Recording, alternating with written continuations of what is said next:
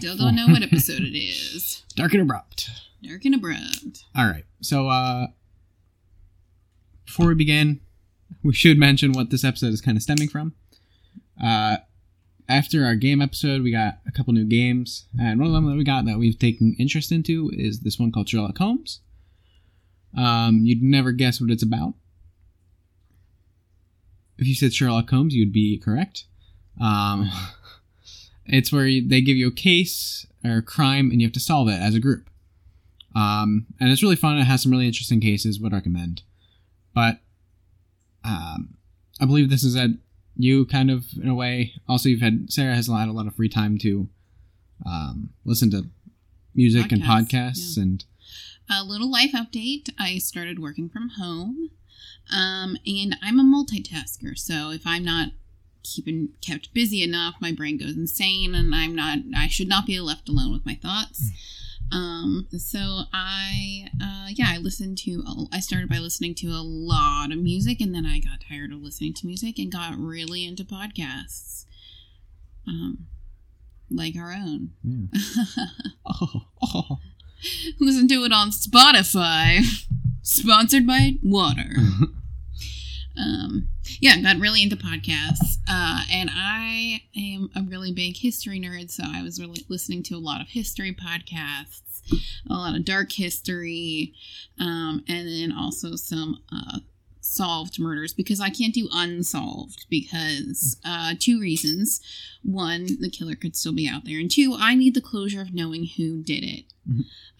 Despite that, I have heard of many cases that are not officially conclusive, and today we're going to talk about our theories. So I thought that just talking about it would be a little, I don't know, boring. I think there's a lot of podcasts that do it, so I decided why not make it like a little, like, you know, a game kind of thing, you know, a little competitive kind of thing that we've done a game before.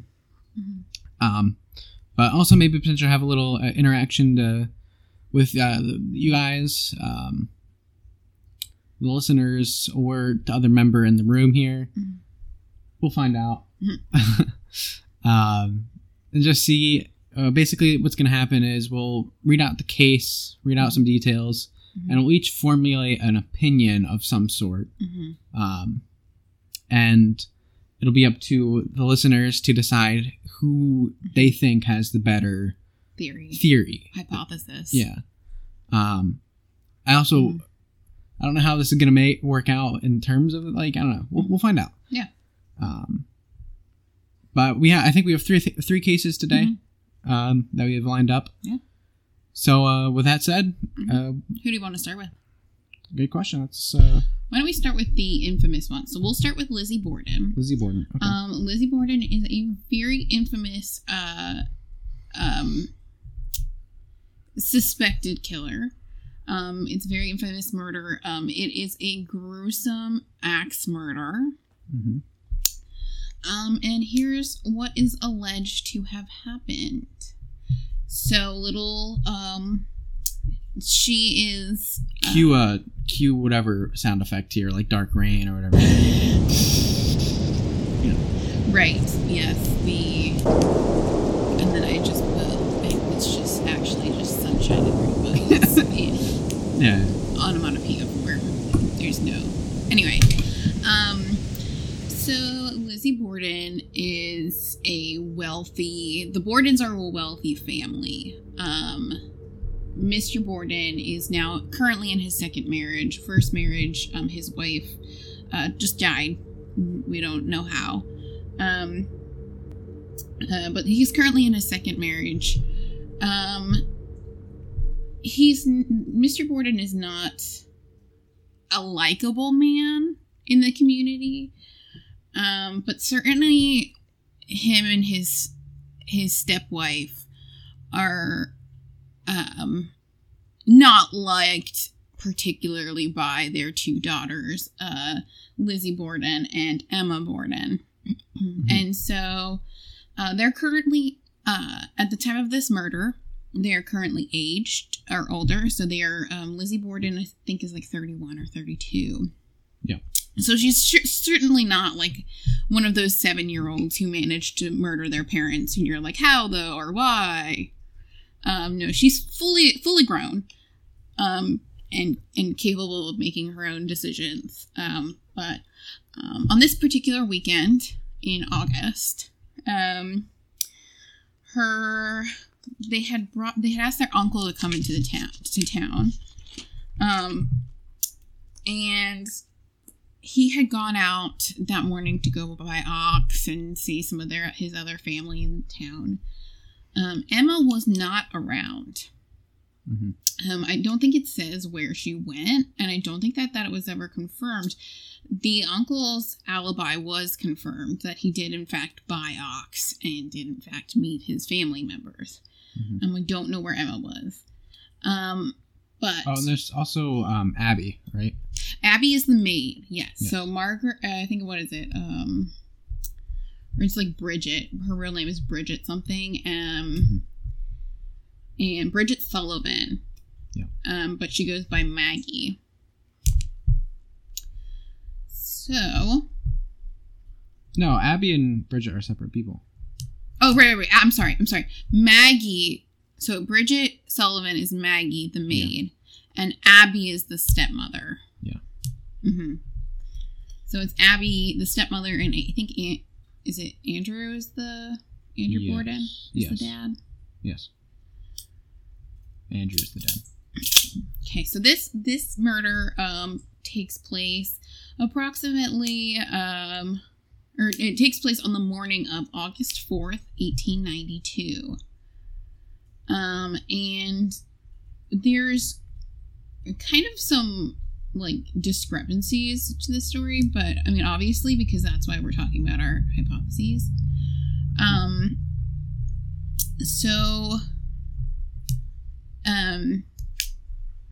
So the day before, the couple days leading up to this, the family has not been feeling well. They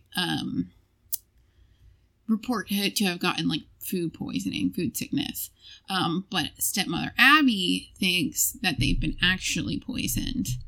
And whether that be because Mr. Borden is unlikable or what have you, she doesn't know, but she was telling all her friends that they were poisoned. Whereas everyone else was just like, it's food poisoning. On August 3rd, which is a day before the murders, Lizzie is reported to have gone to buy prussic acid, which is hydrogen cyanide. She was denied. She was not allowed to purchase that acid or that cyanide, but she's reported to have tried to purchase this, which is a poison. But they were suffering from a food poisoning type symptoms. So August 4th, it's the morning of August 4th. Normally Lizzie would be the ones to make the beds. But Abby is Abby's the stepmother who goes upstairs to make Mr. Borden's bed. Mr. Borden goes out on his morning walk. This is a daily routine for him. He does this every morning. And the maid is outside cleaning the windows. It's during this time, I believe it's like, they have like really specific timestamps, but I like can't find them right now. But I think it's like around 10 o'clock that this happens. But during this time that Abby is murdered. It's between 9 and 10:30. 9 and 10:30? Yeah. I'm just on Wikipedia. Oh. The best source of information. Of course. Yeah, so between 9 and 10 p.m. A.M., right. She is murdered. And this is not a simple, pleasant murder as they normally are.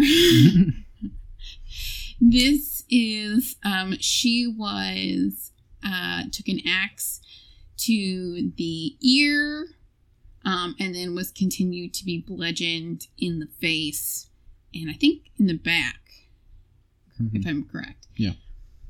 She's left upstairs unfound. at this time, so the maid tries to come back in. Yeah, so Abby was facing her killer at the time of the attack. So she was struck on the side of the head and got a cut just above their ear, causing her to fall face down. And her killer struck her 17 times to the back of her head. Yep. So Mr. Borden returns at 10:30. His key is not opening. The door is locked for both the maid and for Mr. Borden, which is unusual. So Maggie's the one who unlocks the door. And when she unlocks the door, she testifies hearing that she heard Lizzie laughing upstairs, which is important because this would be the time that was after... This was after Abby was already dead, and she would have had to have seen Abby's body if she was upstairs. The way I understand it is that her body was basically at the top of the stairs, and it's basically like it was impossible not to see it if you were upstairs. So she says that she heard Lizzie laughing upstairs, but Lizzie did not say she was upstairs. She would testify that she was never upstairs and she was on the ground floor. Mm-hmm. But Maggie the maid is still sick from the food poisoning.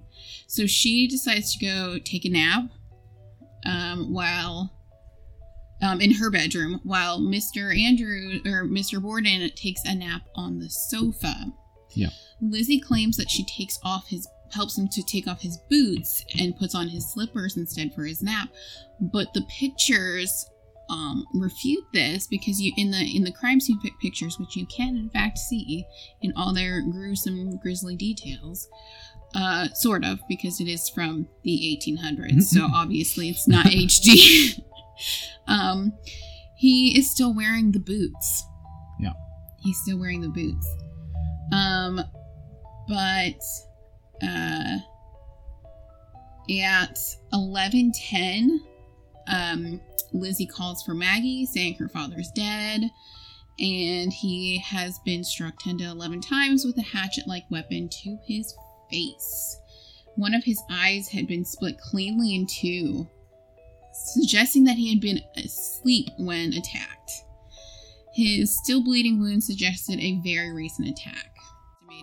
Detectives estimated that Mr. Borden's death happened at 11 a.m. So he died at 11, and she called for Maggie at 11. There's a lot of controversy because they were in a very affluent family, and there were a lot of immigrants moving into this area. And so the cops who were investigating this were hesitant to fully question her because they were immigrants and she was from a very wealthy, prominent family. So they didn't probably do as thorough of a job as they should have. Mm-hmm. But they did note that she was not crying when at the scene of the crime. Yeah. So there's a bunch of more details, but ultimately... I think, so what it boils down to is, for the most part, we can guarantee it was Lizzie. Yeah, she's super sus. Sus. There's a bunch of more details, and it kind of goes into how, her sister defends her, the women's movement defends her, mm-hmm. And there are all these things. She is acquitted, so mm-hmm. she is not criminalized for this. I mean, not jailed for it, at least. I mean, people still looked at her as a criminal. Yeah. She's not jailed for this because it was all circumstantial evidence. Mm-hmm. There wasn't anything concrete because the police didn't thoroughly investigate, maybe as they should have. There were some people who could confirm alibis. But yeah, it's basically like she's super sus, right? Mm-hmm. The two things that I think were really important to note are these were very, very grisly murders, right? Yeah, so they had motive for them. Right. But also, if she's doing these right after another, like, I mean, you're bludgeoning someone, there should be blood splatter, right? Mm-hmm. She should have been covered in blood. Or like changing dresses. But Maggie doesn't note any change of dressing. The cops don't notice any blood like significantly splattered all over her. But you would assume it would be pretty hard to walk away from an axe murder like that and come home cleanly. You know what I mean? Yeah. The other thing is they don't find any hatchets with blood on them, or that could have had blood on them. I mean, this is the 1800s, so this is pre, like, you know, technology to catch jet. Like, there was blood on this, you know. Yeah. Black light or anything. Right, like that. exactly. But certainly not something that she could have cleaned quickly enough in that time. She is reported to a couple of days been seen burning a dress in the stove, but again, it's like super circumstantial. Her sister and her, after she's acquitted, moved to this house that's like this really bougie house in this rich area, and they live together for a good majority of the rest of their life until they have a falling out. They get into this big argument, no one knows why, and they never see each other again. They die like 9 days apart from each other later on. So anyway, yes, the theory on this one is not who did this, it's because it's pretty clear that she did it. Which I think two of these are really going to be how did they do it. Yeah, I mean, two are how rather than who. Yeah. But, yeah. So, do you want to go first? I got to write some stuff down, so I'll let you go first. Okay. So, I guess how we'll do this is we'll kind of present our statements, present our... What we'll be answering here is how she did it. Like, yeah, how she did it. So I really, for my hypothesis, I really want to harp on this, that I cannot find where Emma was. And so Maggie is purported to have been very serious in saying, like, she was, like, genuinely confused by what was going on with Lizzie, and maybe, like, genuinely, like, trying to, like, help. Like, oh, it was, like, really weird or really sus. However, I would say that, like, I think one, if not both, were in on it. I think they had to be in on it. And one of the things that is mentioned is that, so Maggie's bedroom was upstairs, right? She couldn't have seen the body of, she couldn't have been upstairs and not seen the body, right? She couldn't have walked up the staircase, and not seen Abby's body. But her bedroom was upstairs. So, a lot of times in those older rich houses, they had, like, the servant staircase. So the theory there is that she had her own, like, servant staircase to her room, or to an upstairs attic. So she could, so the idea there is that there are these other passages. Could there have been other passages as well? Could there have been other places that maybe cops didn't know to check, or, like, you know, like, kind of like one of those, like, clue, like, secret, like, if you put the book here, the book, bookcase opens up. But I definitely think that the sister was in on it, and I think that maybe less of Maggie, but the sister being in on it, because like I said, her alibi was never, like, really explained. They were just like, oh, she wasn't around for this. And later on, when they have that falling out, people have thought that maybe it was Lizzie confessing she had done the murder, and Emma being like, no, like, I trusted you.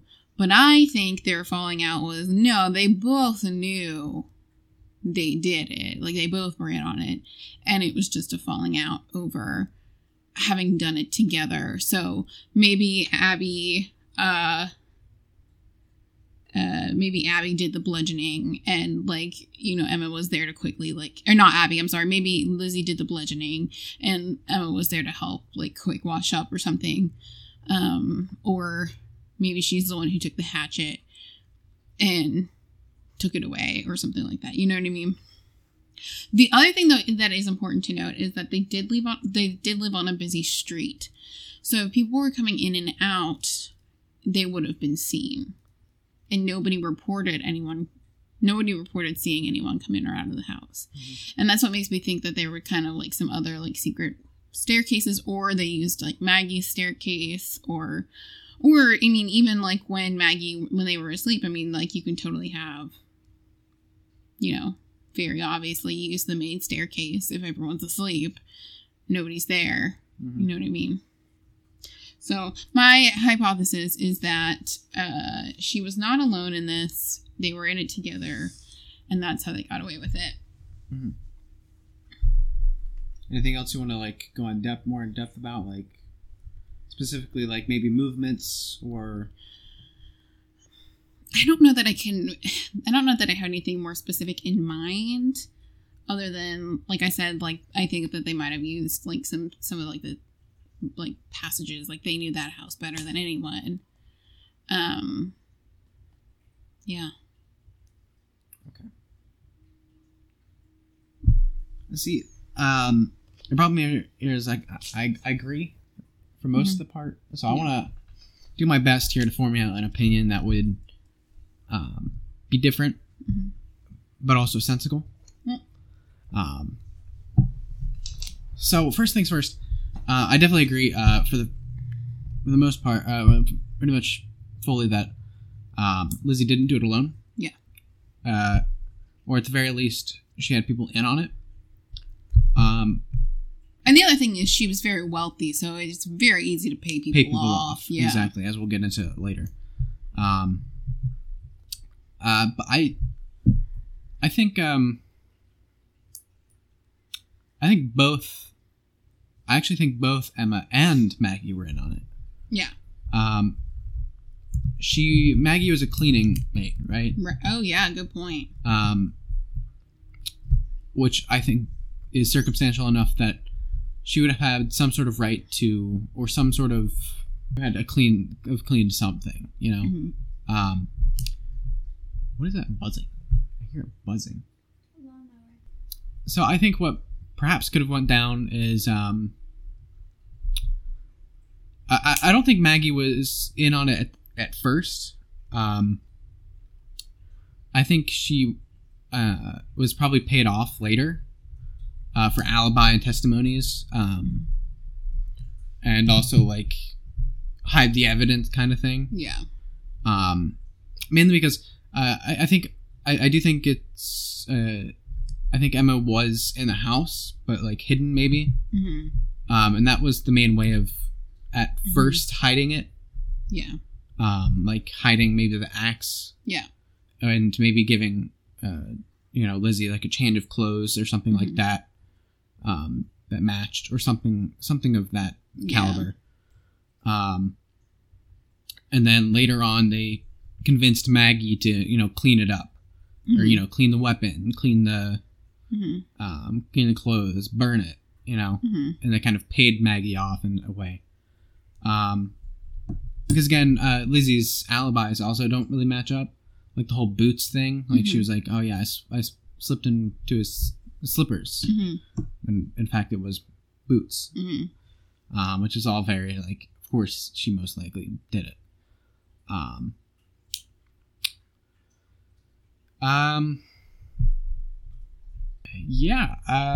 think too, like, motive, like whether or not like she was like legitimately psychotic, or maybe like the sisters had been abused, whether that be verbally or physically, their whole life, and maybe they had just reached their point. Their breaking point. Maybe the sickness was the breaking point. Or even before the sickness. Maybe like something had happened, they reached their breaking point. Like maybe it was just one of those like they've been victims of this family for so long and they just can't take it anymore. And maybe Maggie sympathized with that. Or maybe Maggie didn't like the parents either. Maybe she didn't like the dad and the stepmom either. Yeah. Or maybe like, you know, money's, you know, it's free speech. So I think that's the first case, I think. Yeah. I'm going to throw in a different opinion. Ooh, okay, we got a different opinion here. All right. Well, I do think motive would most definitely be associated with money, for one. But what if Lizzie was not the one who committed the murder? What if the reason she was so clean was because... It was Emma. That makes... who actually committed the murder. Mm-hmm. Mm-hmm. And then Lizzie was burning Emma's dress. Mm-hmm. That makes sense. I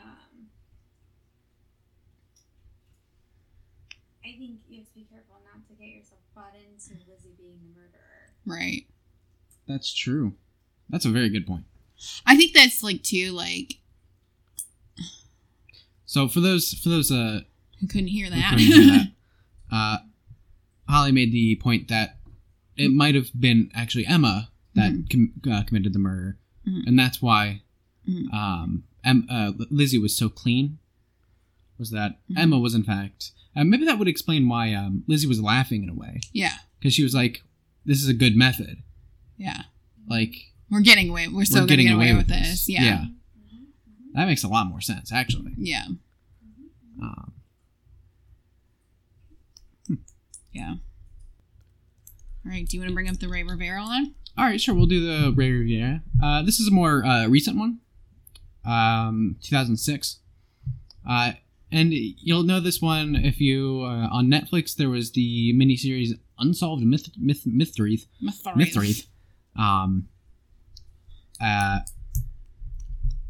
And this one was one of the ones that intrigued me the most. I think there's definitely a clear answer. Again, it's more of that. How did it happen? Like, and why? Maybe we know the who. We think, not necessarily. We don't know the exact who, but we have a generalized idea. Basically, May 16th, 2006, Ray Rivera in Baltimore, Baltimore, received a phone call, and this was noted by a guest in the house of the Rivera household, which he had been recently married, and he received a phone call, and while the phone call wasn't recorded or anything, the guest had noted that at the very end there was an exclaimed "Oh." And after that "oh," he ran out of the house and never came back. He was missing. After 8 days of searching, they found his car parked outside of the Belvedere Hotel. Actually, I think they found the car 6 days after. 6 days after, and then 2 days after that, his body was found in a room that wasn't used in the Belvedere. Like a conference room. A conference room. Yeah. From across the street there, next to the building, there's a parking garage that had an angle, and 2 men were up there and saw a hole. And down from that hole was his body. Now, perhaps the most interesting aspect of this case, is before Before that, also, I should mention, Ray Riviera, his household had almost been broken into twice. One the day before this happened. Next, he was working for a financing company. He was a financial writer. And the financial company had paid all of their employees to not say anything, and they had lawyered up about this case. So that's the who. We can be pretty certain it was them that killed them. Also, they moved, the Riviera family moved to Baltimore because of a friend that got him into this company. And this friend, stopped talking immediately. So, stepping back a little bit, with this hole, he had fallen through. Now, also mention, the roof was steel. It was a steel roof. It had steel crossbeams in it. As noted by security, it was a steel rotted roof, meaning it would be pretty tough to break through that falling. But also, to get to that hole, there was very few points on the hotel that would allow a person to fall and gain enough speed to break through that. Mm-hmm. And the points that were almost impossible to get to, right? There's also the theory that maybe he jumped from across the parking garage, but the angle wouldn't work out with the distance that he would have had to jump.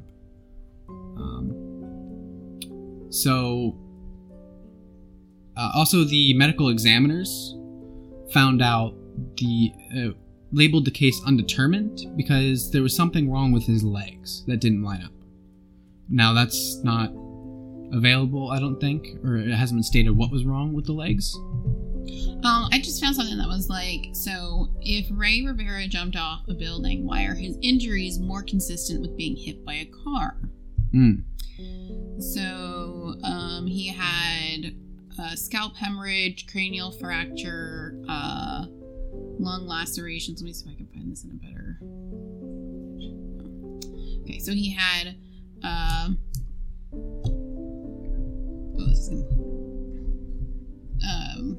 he had lung something, heart lacerations, hemorrhage in the neck, liver lacerations, chest contusion, forehead laceration and abrasion, torso multiple broken ribs, abraded contusions, a knee contusion, orso laceration, abdominal abrasions, and then the way that his fibula, so his tibia and fibula were fractured in a way that they were so fractured that they ended up sticking out of the flesh. Mm-hmm. And so let me see here. See if it says. Usually their injuries to the arms are more extensive, injuries to the hands, and things where you try to break yourself, as morbid as that is. So that's strange. I did think about that too, is if you're falling, mm-hmm. You want to try to stop the fall. Right. So to go... He went feet first, it seems like. Right. Well, that's the other thing too, and we said this too, is that, so they claim that he went feet first in, mm-hmm. but he's now, the way he was displayed was he had landed with his feet mm-hmm. towards the door of the building, mm-hmm. and he landed almost in a very delicate manner. Knees to the wall. It facing the wall, and blood was really only on the walls, and I don't think it said that there was pools of blood, which you kind of would think if the bones if flesh was ripped out. Right. I mean, this was 8 days later, and that was part of the problem, was that true. It was already starting to decompose. Mm-hmm. Also, I want to point out that where the hole was, around the hole, was 3 items from him. It was his phone, his glasses, and his flip-flops. The only thing kind of broken was his flip-flops. his phone and glasses were like completely unharmed, right? Mm-hmm. And his flip-flops, the one was broken. Mm-hmm. But I think that can also be boiled down to him being in a rush. Like, flip-flops don't really hold up to running. Right. So, really the question is, how did he get there? Like, what was really the cause of his death? Mm-hmm. So, I mean, do you want to go first, or should I? You can go first. So my theory is that, also you have to consider the Belvedere, this is a hotel, right? Mm-hmm. Nobody in the hotel, or anyone across the street, says they saw anything. Nobody. Mm-hmm. So my theory is, and nobody heard anything, my theory is that the hole was preformed. Mm-hmm. Okay? Yeah. Somehow the hole was either like hammered or something like that, or like in some way, shape, or form preformed. Or started, maybe it was started or weakened. That way, because exactly the way that he fell through his injuries wouldn't have lined up with him falling from a great height and breaking through steel beams. Mm-hmm. Like, that just doesn't line up to me. And obviously this was a hit from the finance company. But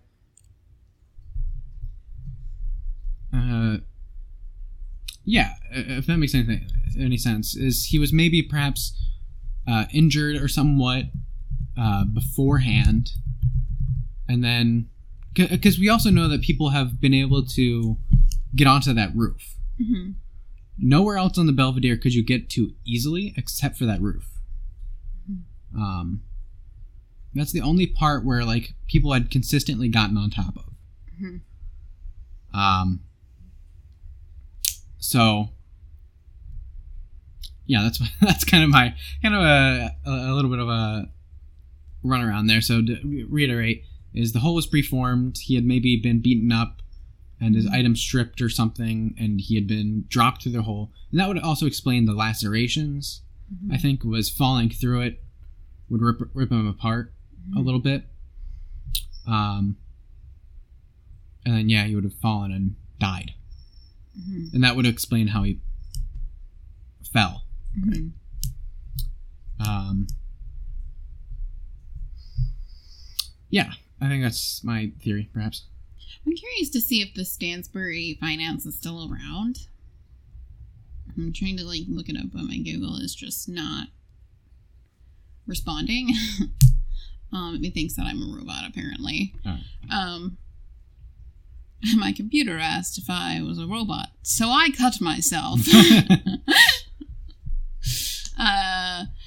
No, but yeah, I have a similar thought where hole is pre-cut or pre-drilled or perhaps even already there. Like maybe they knew it was there, they've seen it before.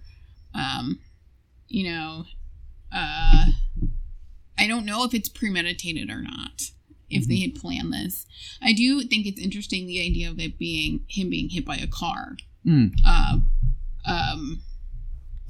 I think that's pretty interesting theory, and it would certainly explain because it's like, what are they like beating him? But there's no like bruises, so I think how is her leg bones ending up like that?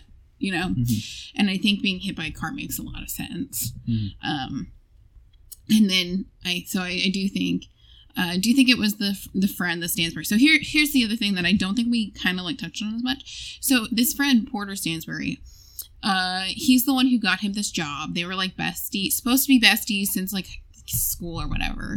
He was very hesitant. He didn't really talk to the police. He was not very cooperative during the investigation, and he did not appear once in this Netflix documentary, which is very telling because if you were somebody's bestie, you would 100% show up on their unsolved mystery documentary. Yeah, of course. So that's a true sign of friendship. But yeah, so he didn't show up in any of that. And if you were besties, you would think, you know, he'd be a little more wanting to be, you know, a part of that. Like, oh my gosh, what happened to this person who I brought onto my field company? The other thing that's really strange, and the other thing that I think should be pointed out is that Ray Riviera was he wanted to go into the film industry. Yeah. He wanted to be a writer for films. And so when he was given so his friend at this Porter Finance had offered him a position as a writer for a newsletter for this finance company. And he's like, I don't really know anything about finance, but his friend just gave him this position as a finance writer, which I think is really odd. Yeah. Like, I totally get wanting to help your friend, but at the same time, so first of all, they were living in Los Angeles. Mm-hmm. They were living in Los Angeles when Bestie was like, come work for me in Baltimore. Or, is it Baltimore? Yeah, we said Baltimore. Yeah, come work for me in Baltimore. So they literally had to move across the country. He literally asked them, it wasn't just like, oh, like, you're going through a hard time, come work for me. Mm-hmm. It was like, no, I'm seriously recruiting you. Yeah. But then going cold and being, like, not talking. So, like... A lot of things don't line up, for sure. So, like, I really want to know... I don't know if you were able to look into the finance company, but I really want to know, like, if they're still around. Because I don't... Maybe they're not even a finance company, you know? Like, what are they... he clearly had, so they had also said that he was kind of like, or there are also things saying that he'd gotten like paranoid leading up to the death. Also, he did leave a note. He didn't necessarily like leave it. It was behind his computer and a taped, like a really small note that made no sense reading it. So I just thought I'd put that out. Sloppy covering for yourself kind of post. Yeah. So yeah, I think I think that maybe the finance company was doing something shadier. I do think he seemed like a genuinely good person. Like, I think his family seemed like genuinely good people. Yeah. Like, his mom seems lovely, his wife seems lovely, like, his brother seems really, like, so I think they're genuinely good people. Yeah. And I want to say... I think definitely the consensus is that he found something that he shouldn't have. Yeah. I mean, if you look at pictures of Stansbury, he's super, like, shady looking. He looks shady. Yeah. And so definitely found something he shouldn't have, I do think. And maybe he was, like... I think, you know... Because one of the things that they said is that his glasses were not broken. His phone was not broken, but he supposedly fell from this place. But his flip-flops took damage and broke. So if you're running away from a car... That's true. You know what I mean? Like, it's much more likely for your flip-flop to... They were pretty sturdy flip-flops, mind you. That I think if you watch, it kind of makes... When you look at the flip-flops and you kind of think about, oh my goodness, yeah, if he's running away from a car, it kind of actually makes sense for them to look like that. Yeah. Still doesn't make sense how his glasses and phone made it unscathed. Also, unless maybe they had like kidnapped him or something, and like they'd taken those from him running or something. Well, I do want to. This case is so interesting, man. I don't know why. Also, he did know the area well because it was not far from the business itself. Yes. But also where he parked was unusual. Yeah. Like, why next to the Belvedere? Like, yeah. Why that spot? Why not the parking garage? Also, no cameras saw him. Right. All the interesting. Cameras were mysteriously... Well, only one was mysteriously not working. But no other cameras saw him, which is also like... The one that wasn't working, they said it was disconnected or something like that, but everyone leading up to that place was connected, so they would have seen him. Right. So, right. The fact that he had somehow not been seen by any camera, anyone, it's so weird. Yeah, so I definitely agree. Hull was already there. They did stage it to look like he, quote unquote, jumped, and then just happened to put the body there. And I do think the Stansbury was behind it, and I do think they were corrupt, and I think that the getting hit by a car makes sense, actually. So, yeah. That's my theory. That's my hypothesis. Okay, want to move into the third one? Last one, all right. So the last one we're going to talk about is who put Bella in the witch elm. And the witch elm is spelled W-Y-C-H. Yes. So ultimately, there's a lot to this story. I'm going to try to simplify it because there's a lot to the story. But these boys were out hunting for, like, looking for birds' nests or something. And they were in an area where it wasn't... it was private property, so they weren't supposed to be there. And while they were looking for birds' nests, they thought they had found this, like, real huge, they were like, oh, look at this, like, you know, this nest or this egg, and it turned out to be a human skull.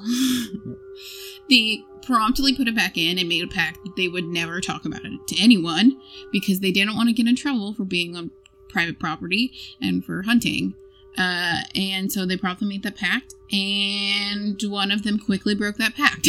He told his dad told the police, and the police went to go check. They found the remaining skeleton stuffed in the tree, as well as some old, like, kind of like cheaper clothes, a ring, and some other things.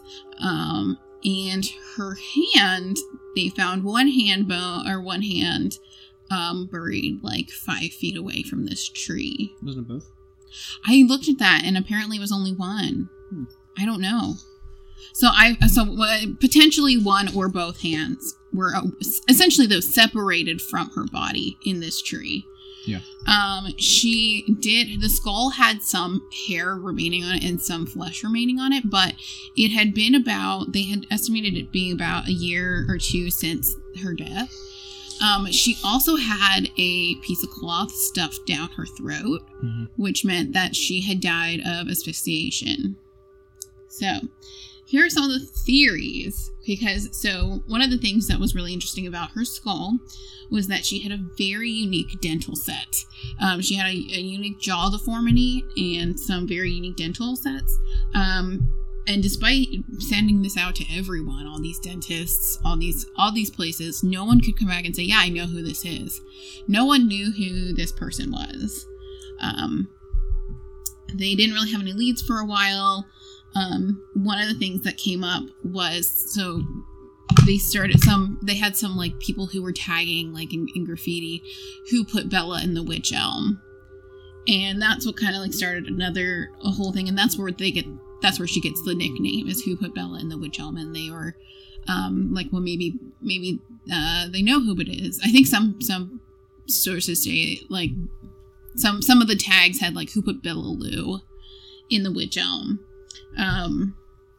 Regardless, they never really found anything super concrete. And everything is ultimately a theory. So here are some of the theories. The first was a dark magic theory, and this was proposed by anthropologist Margaret Murray. Interestingly enough, later on, one of her colleagues would take the remains of Bella and take it back to their university, and those remains are still missing to this day. They don't know where they are, because they would like to do DNA testing and all the things that they can do now, but they can't, because they don't know where her remains went. So interestingly enough, Professor Margaret Murray suggests this satanic theory. Her colleague takes the bones are missing. little side note. But she proposed that she had died via this in this ceremony called the Hand of Glory, and this is really the only theory that really focuses on the fact that her hand was separate. So she concludes that it was related to witchcraft, and that they were just performing this ceremony in like a satanic witchcrafty ritual.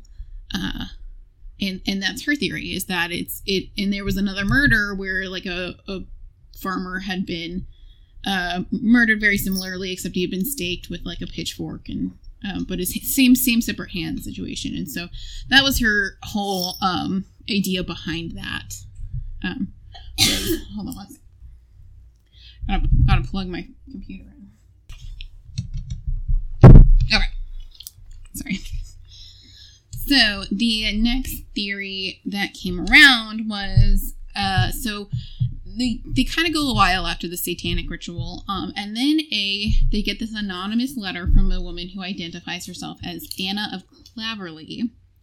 She claimed to have information on the identity of Bella, and she said that Bella was a member of a spy ring. So she alleged that pilot Jack Mossop had witnessed Bella's death. She said that Mossop told her that he had become involved in a spy ring along with a Dutchman called Van Ralt. They are suspecting that she was Dutch at this point, by the way. So one evening, Van Ralt, accompanied by a woman Mossop believed to be Bella, had picked up Mossop in his car shortly after Van Ralt strangled the woman, allegedly because of her spy association. Another version of the story claims that Mossop and Van Ralt had been drinking with Bella in a local pub. When she became drunk and passed out, the two men had placed the woman in the tree to teach her a lesson when she awoke, and she was unable to climb out and perished. The thing that kind of like corroborates that story is the fact that she was not dead when they put her in the tree. So when her body was put in the tree, she was not dead. However, and I bring this back, her hand was severed. Mm-hmm. The fact that they keep forgetting this point is really interesting to me. Like, if you're teaching, quote unquote, teaching someone a lesson, why sever their hand first and then stuff them in a tree, stuff a cloth down their throat, and just leave them there? Mm-hmm. You know, it's not a good theory. Later years, so another spy theory is that MI5 files gave some weight to the spy theory. The files revealed information concerning a German spy named Josef Jacobs, who was captured after breaking his ankle while parachuting into Cambridgeshire in 1941. After his arrest, he had a creased photo of a glamorous German actress and cabaret singer Clara Bowerly, and that was found in his pocket. He told interrogators that Bowerly was his lover and that the Third Reich had recruited her as a spy. According to Jacobs, Bowerly had parachuted into the West Midlands in 1941 and disappeared. Bowerly matched the age, the height, I believe. However, Jacob's granddaughter was very invested in his story and trying to figure out what was going on. And she said she found a death certificate of Clara Bowerly in a death certificate saying that she died in a Berlin hospital in 1942. Mm. I believe that it was the Anna, the one who brought up the that she was a spy. I believe she said that she had claimed that Bella was a dancer, or like, you know, along those lines, like entertainer. And so I believe there's something about Clara being like, also being into that kind of thing, that kind of went along with that. That made sense, that both of them had said she was a dancer. None of these have been proven true, and again, the bones are missing, can't go back. Some other theories that come up are that she was a prostitute, who worked in the streets of Hagley Road. Police profiles Bella had disappeared in 1941, which would fit the timeline of events. Locals pointed out the fact that gypsies had camped out in the vicinity of Hagley Woods during 1941, and perhaps Bella was one of them, had been killed by a member of her own community. And yet another suggestion was that Bella was a local barmaid who had been killed by American GI. And those are the main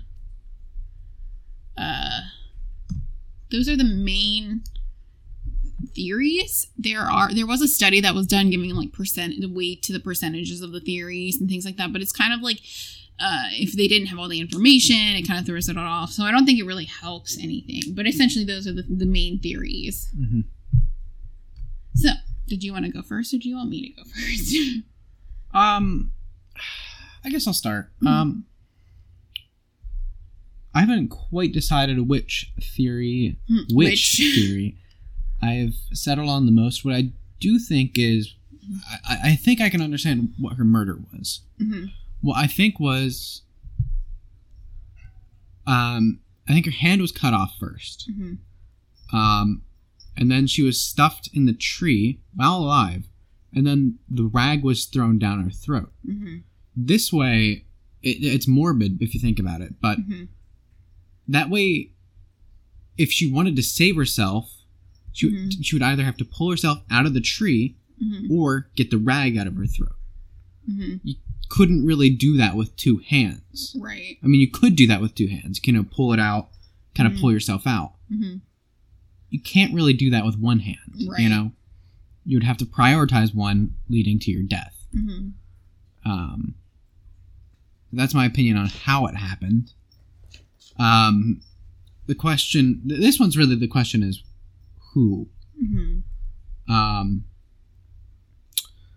I think... And I think more so rather than who did it, because I don't think we'll ever know who did it, or there'll ever be but who was she? Yeah, exactly. You know. And I think what it... For me, personally... it very obviously could be a spy, because a spy explains a lot. A spy or a prostitute explains a lot. Mm-hmm. It also explains nothing at the same time. Yeah. Because it could be anybody. You can say, oh yeah, that person was a spy because they have no name. Mm-hmm. They have no, or it could be a prostitute. They have no name. They have no mm-hmm. position. Therefore, that's how you can explain nobody knows. Yeah. Right. Which makes sense. Yeah. But I think that there's two separate spy stories. Yes. Is intriguing to me. Yeah.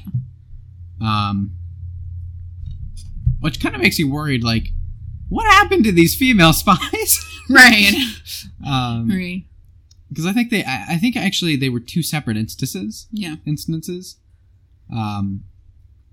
But I don't believe they actually... I think they're wrong. I don't think they deal with this. Mm-hmm. Personally, I think the fact that I'm leaning more towards the gypsies. I do like the gypsy theater, yeah. That she was with a crowd of gypsies or prostitutes, and something went And wrong. Gypsies weren't favored, so like a nice, pretty death is not... Mm-hmm. You know, a gruesome death for a gypsy is just not far off. Yeah. Just because they're a gypsy. Mm-hmm. So that's personally my theory. And mm-hmm. what happened was... And that would explain maybe... why nobody spoke up about it is because maybe a bunch of people saw it and they just didn't want to admit it, you know? So that's my personal... The remains disappearing makes the sense of the spy, first of all. It does make sense. You're right. Spy, like, it's a common military technique to, like... Isn't it? I don't know much about military, but to stuff something down somebody's throat is a method of silencing them. That's true. Not just literally, but metaphorically silencing them. Yeah. Yeah. And then the gruesomeness of cutting off a hand. Right. Sounds very intentional and... Well, and that being too, like, I mean, like, it could definitely be an American soldier still. But then, lastly, the fact that the body disappeared and was never found again. Some sources did want to note that this was during the World War era, and there was a lot of chaos, and this was in Europe. So they did want to note that when you're in an air raid, you're not necessarily going to protect. You're not going to protect everything. You're not. Your main thoughts aren't protect the bones. It's good God, I have to find shelter. And also there was just so much chaos within that era that it would make it hard. Not saying that the whole. I mean, I'm totally on board for the bone conspiracy thing. Clearly, I made it very evident. But they also to give it a fair argument. And I definitely agree that. The hand missing is definitely not talked about. For some reason, it's like, oh yeah, there was a hand like away from it. Yeah, which doesn't make sense. Right, it doesn't add up. Right? Why were they so quick to dismiss that? Why was that dismissed? So like, why was that only in one theory, and then every other theory that came after that was like, oh, it's just this, but they didn't talk about the hand. Cover up. In case you didn't hear Holly's rebuttal, is that she didn't think it would be a gypsy because what did you say? the bones going missing. Yeah. That really wouldn't make much sense for. But also the way that she was gruesomely attacked, but also the bones going missing. Yeah. Sorry. It just seemed very intentional. Very intentional. Yeah. For sure. Did you have anything that you wanted to add to your theory? No. Okay. Yeah, I do think the gypsy, like, American soldier thing makes sense because American soldiers, I mean, I wouldn't put it past American soldiers. That being said, I do agree with the spy theory more. And I do think that she was likely a spy. I think the fact that her identity was so well hidden, especially the fact that she had such unique dental records, and yet nobody to this day has been able to come forward and say, hey, this was a patient at this dental practice. Like, the fact that, like, she had such a unique dental history, and yet her whole identity wiped from the existence of the evidence. I also think that it's very plausible for her to and whether she's was a German spy or maybe she was a British spy and got caught like double, like, I don't really know what side she was on per se. I don't necessarily, I'm not sold on the fact that she was a German spy, like that she was Dutch or whatever. But I do think that she was a spy. What were you going to say? Oh, no, I was going to say, like, it is interesting to me also, like, after this was found, there was a lot of graffiti, right? Yes, a lot of graffiti. And of course, the who put Bella in the Witchwood, that's the famous quote, is she was named Bella. Right. Even though nobody knew her actual name. Right. Which does lead to the question of, was she named Bella? Did somebody know if she was actually named Bella? Or is this just kind of like a John Doe? Like, just another name for a missing person? Or, who put those pretty bones? Yeah, exactly. I do agree that I do think her hand was cut off first. One, it would be very difficult to cut off the hand in the tree. I also think too, like, do you think she was killed on site, or do you think her body was moved there? That's true. You know, what I find interesting is that there were these two guys who said that they were walking in the park in opposite directions in a park nearby and heard a woman scream. They had asked for investigators to look around, but investigators didn't reportedly find anything. If a woman had been that gruesomely murdered or had her hand cut off, you would think there'd be like some evidence of that. But her hand, you know, I do think her hand was cut off before, and then I do think she was stuffed, and I do think she was gagged to be silenced. But, you know, she did scream, and I think maybe the scream came from her when her hand was cut off. You know, as one would. Less than when she was actually murdered. Yeah.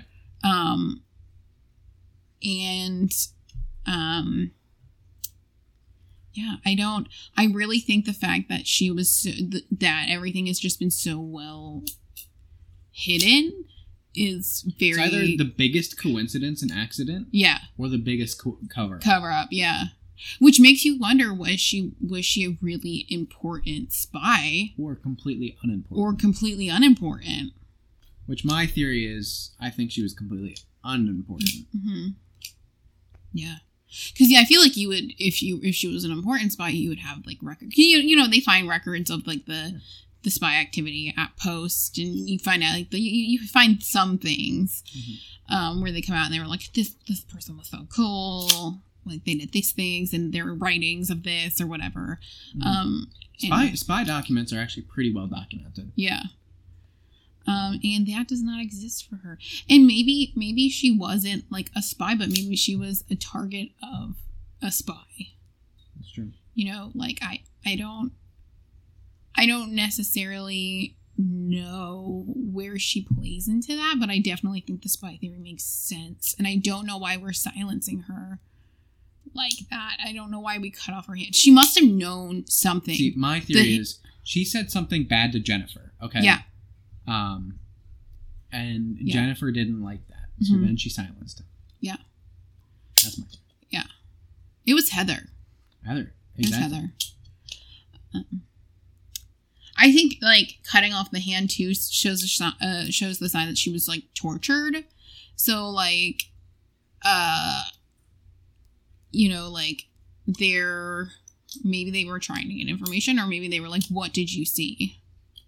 What is interesting, too, is that they found a ring, and there were signs that she had, the bones signify that she had given birth at least once, and that there was a ring found in the tree. So she had a family. This no-named person had a family at some point. And to have their children and father not speak up. Not say anything. Are they also in another witch elm? It's true. So. That's true. Yeah. I did forget about that part, that there was that ring and... Yeah. Well, there was evidence that she had given birth. Yeah. So. Yeah. She was a spy family gone wrong. Spy family gone wrong. Yeah. It's pretty... either way, all of these are very messed up. Yeah, but the most messed up thing is that we don't know. We don't know.